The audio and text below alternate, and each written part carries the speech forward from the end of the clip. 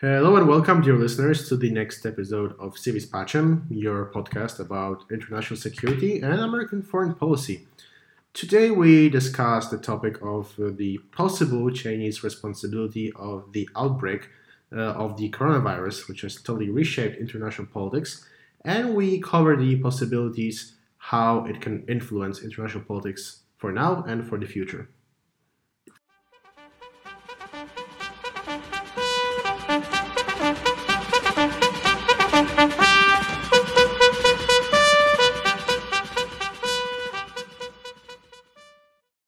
So, welcome, dear listeners. Today we have a new talk, new conversation, and we are your host, Dimitri. And Vava. And we are going to discuss, as usual, COVID-19 pandemic, because everything is connected to this and there's nothing to discuss. Well, I think there's many different things that we can discuss, but they're all somehow connected to the virus. To the virus. So the first thing that we would like to present you and discuss this notion that the virus could be originated from the Wuhan Virology Institute, not in terms of that it was created by scientists in this institute, but there could be some leak during studies or, experiments in creation of some chimera viruses, combining two viruses. So there is a very nice article published in Washington Post. You can check this out. I guess we want to add it to description and on Twitter. So what do you think about this? Let's just dive deep into it. So basically, the basic idea behind the article is that there is a possibility that the virus originally escaped from the virology lab in Wuhan in China. Yeah. And I think it's important to note at first that to make a distinction between conspiracy theory and just a real possibility, because conspiracy theories are usually based on assumptions that there can be evidence to disprove this assumption. So, for example, if you believe in the moon landing, people can present you with a variety of evidence that will disprove your theory that the moon landing was a hoax. And here we are discussing purely the possibility of the virus breaking out from the Chinese lab. Yeah. Since the Washington Post article, basically they give evidence that there was studies conducted on viruses stemming from bats. In this laboratory. So, you can connect the dots and maybe draw out conclusions that, maybe they studied this specific disease and maybe somehow it broke out, because there's a lot of coincidences between, the location of the lab and where the epidemic started originally. Yeah. So this is still not a conspiracy theory because there is no evidence to disprove it. This is just a real possibility that we have to consider. Yeah, this is true. And also, I must notice that when you talk about conspiracy theories, this is also, the danger of framing something conspiracy theory, where, when in fact this could be a possibility, and this is what we have in this case, I guess, because there is ample evidence that some people from the beginning of the outbreak, they framed it conspiracy theory because due to some reasons. In Washington Post, it says that some guy who worked in some research group, Chinese American research group, he framed this as a conspiracy theory because he said they had all safeguards needed to prevent this from happening. But the thing is, there are too many things, as you already mentioned, that kind of coincide. First of all, as it says in this article, they studied bats and they studied viruses emerging from bats. And they also had some, I'm not virologist, so I wouldn't go deep into this science, but at least there were some experiments in creating some kind of new viruses from SARS. And this is really strange. But then we go to the point about the knowledge and what do we actually know about this virus, for example, because the thing is, people who diminish this theory, what they basically operate, they say, well, This is conspiracy. And what it means, when you label something conspiracy, you have no possibility even to argue with another person, right? I Yes, mean, because you're immediately noted as a person who is just out of their mind and believes things that are not yeah, real. exactly.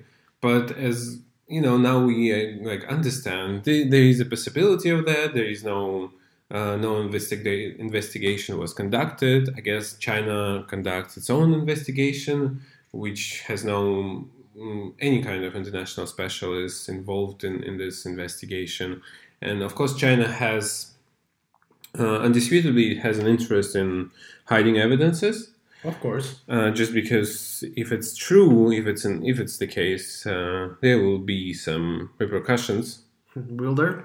I mean, Really? there should be. I mean, and there is another question: should be there repercussions if it's the case? For example, it's also hard to answer this question. Well, I think if it was a mishap on part of Yeah. the Chinese lab, then if it's all their fault, I think there should be some consequences. But the question is it really possible to enforce some consequence of them? First of all, Yeah. will it be possible to secure evidence that it was their fault, if it was their fault, because we do not know? Yeah. But if it was, is it possible to secure evidence? Is it possible to shed some light on the case? And is it Hmm. possible to basically enforce some compensation for the global crisis? I guess it's possible to enforce it. The question is whether China going to pay. But as we see now, China is very, I mean, kind of lambaste this idea that it originated in the lab. I'm not originated in terms of there was probably a link. They lambaste this idea, but you still see that it's uncertainty going on because they have, for example, their own internal investigation. And I don't think they're gonna publish real results of this investigation Of and course not. whether this investigation is really critical and so on and so forth. And there's so many players could be involved in this story. But yeah, the question is, I guess, it's just important to understand that this is a possibility and to work forward some kind of solution to actually secure this information. I mean, currently there are two main possibilities. First of all, the first one is that the virus came from those Yeah. food markets, and those markets have already been the birthplace of Hmm. many pandemics, or specifically SARS Yeah. disease. The second option is that it came from the lab in Wuhan, which I think both options make the Chinese government at least partially responsible for the Yeah. outbreak of the disease. Because first of all, the markets, they should have been banned or at least regulated Yeah. after the first outbreak of the disease. And the lab, well, I think it's pretty self-explanatory why the lab would be the responsibility of the Chinese government. Yeah, the lab will be like the worst case scenario, but it's also important to bear in mind that if it was lab accident, we should also secure that something like what kind of conditions we have in these labs throughout the world, because it's not only China who conducts research in this field. We know that there's very similar American labs in the US that conduct same kind of research on viruses. And I mean, it's interesting to understand what kind of cautionary measures they have. And it looks like those measures not really, they could not really prevent something like this from happening. So it's definitely a possibility.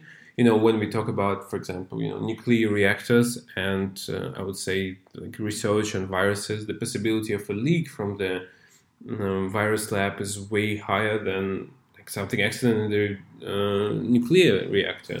Yes, and I think it's also interesting to note that in the Washington Post article, they noted that the factor of human error can influence the greatest lab Yeah. with the greatest security measures there are. And they also mentioned that such things happen in labs all Yes. over the world, such leaks, and also in the United States. Yeah. So this possibility needs to be considered seriously. Yes, indeed, and that's why I guess the whole situation now. And then I guess we're turning to another, maybe the topic of discussion. because it resembles it. I mean, at least for me, it resembles more and more this idea about this competition, geopolitical rivalry, whatever you frame it.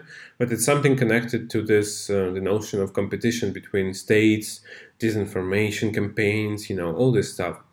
And that's what we see because China launched this extensive campaign to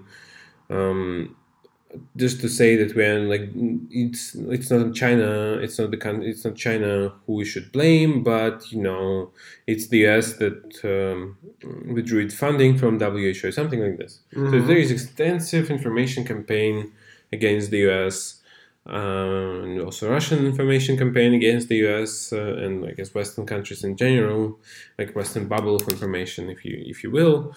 And this shifts more and more towards this really Cold War, Cold War-ish, something very similar.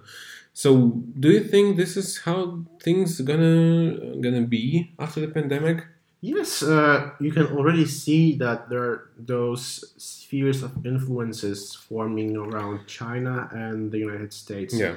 The United States has recently, well, willingly or not, worsened the relations with, for example, the European Union and the member states, while China is doing really, honestly, a brilliant job as painting themselves as the good guys in the entire crisis. They basically provide, medical supplies to Europe right now and send doctors, which have expertise after the crisis in China, and this paints China in a good light in Europe, which is traditionally for the last 80 years has been a sphere of influence of the US. And I feel that China does a great job on undermining the US authority in Europe and in different places over the world, which I'm sure will lead to some major standoff between the two powers because they work both in the same spheres of influence and they basically grapple with each other. Well, I would be critical at this point because I guess there is structural bias, and that's why people don't really criticize, for example, China in Europe and in elite circles in the US, at least, in some elite circles. Because there is a structural bias, because people can make so much money from China, from Chinese market. For example, if we talk about Germany, for example, car makers, which are like maybe the most influential lobbyists in Europe, they really benefit from China, like because it's profitable to sell thousands of BMWs and Mercedes there. I mean, there is no argument about this. They actually benefit from Chinese market. And you can see this very big difference. I always think about how it's different, for example, for Russia and China.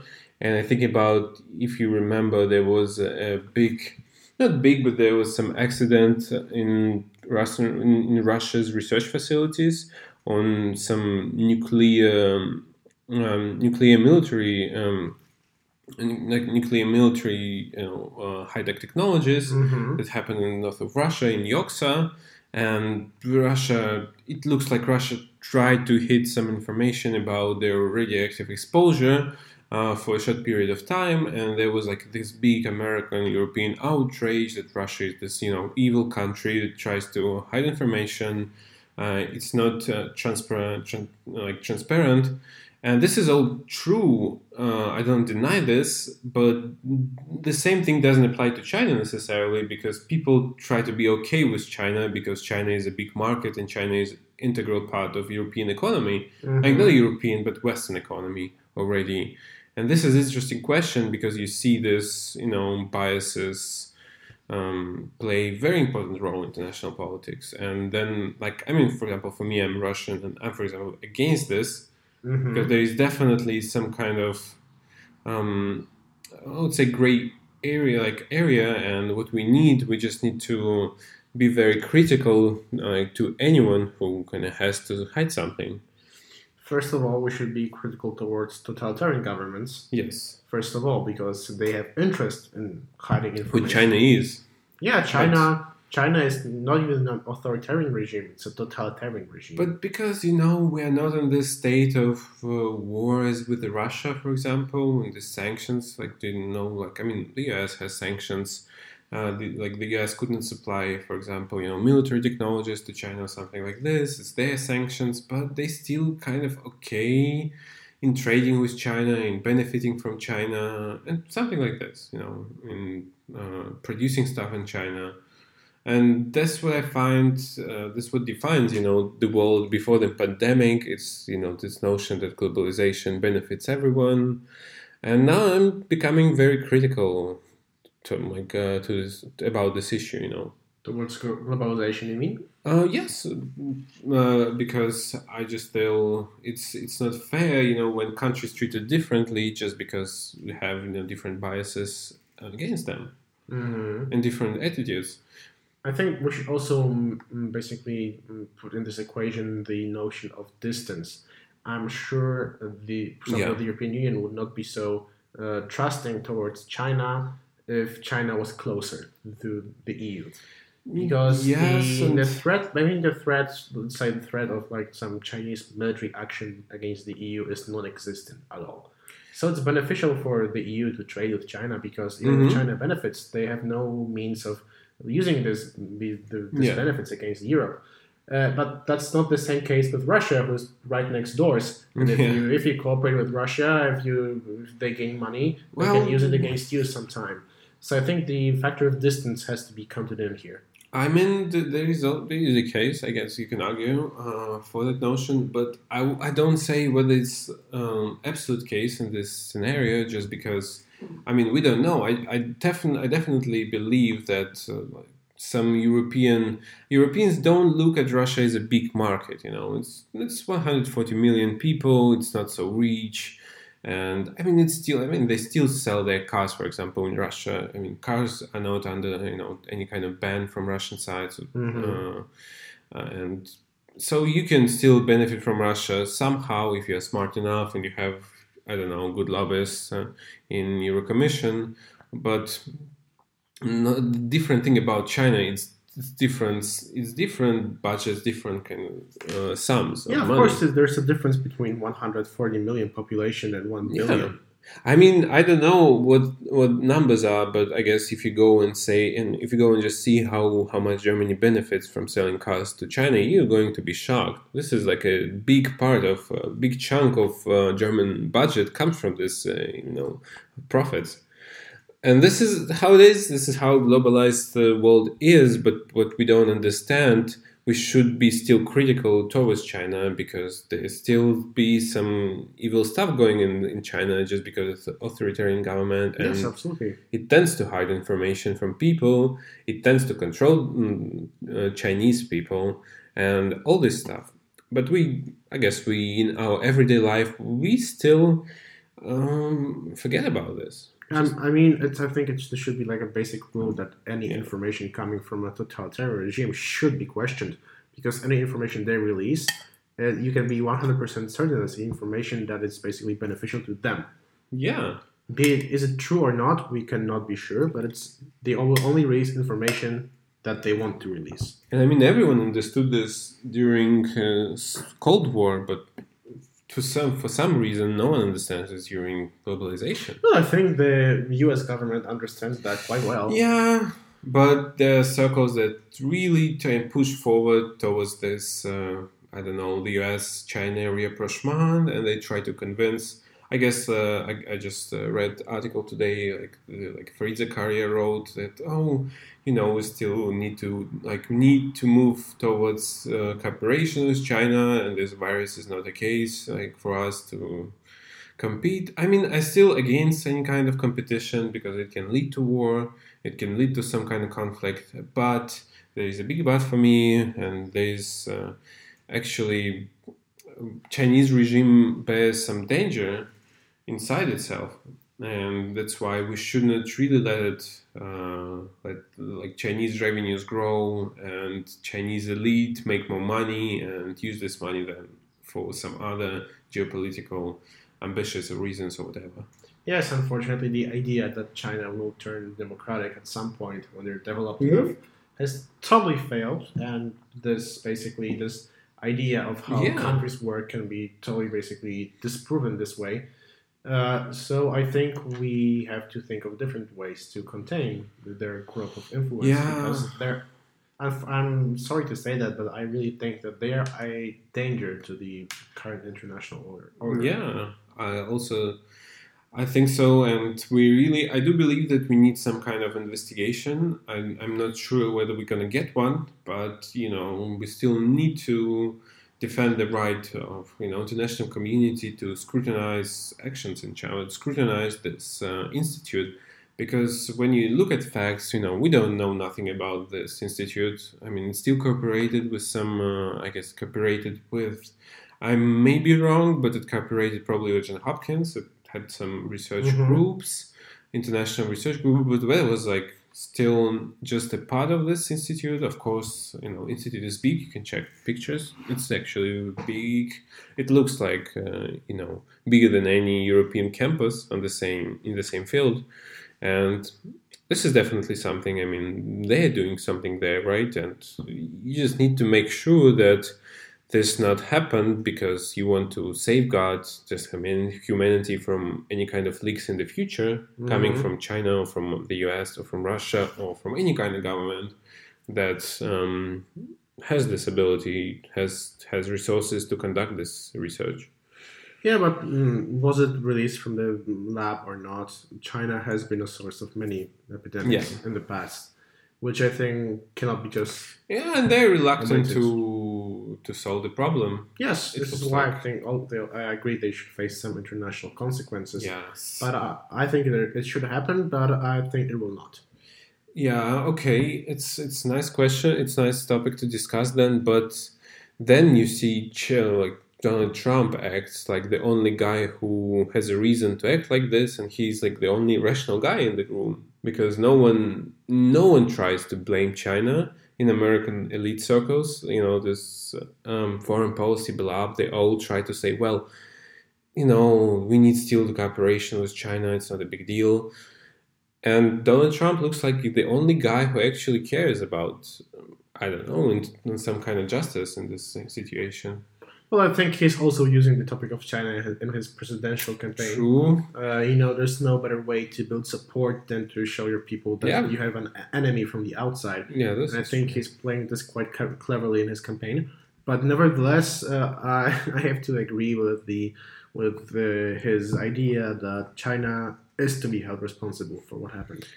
And I guess there's a very it's so hard even just for American administration to impose these sanctions, because so many people in America are opposed to that, and in elites, and in a foreign service, and just international community, and just people who have factories in China. And of course, no one wants, the collapse of relationships, because this is going to be a disaster probably for world economy. It's definitely going to be a disaster. But there is hard truth to globalization that, people shouldn't be blind, and they just shouldn't hide information. Agreed. Yeah. So do you think we covered everything? I think this is pretty much it. Okay, then. Thanks for listening to us. Stay tuned. Subscribe to our channels. Come and follow us on Twitter. On Twitter, yes, we're going to upload, I guess, this episode on YouTube. Yes, so that's what we started doing recently. Hit a like, subscribe to us, and send us a message if you have something to ask. And I guess you'll hear from us next week. Yeah, and see ya. See ya.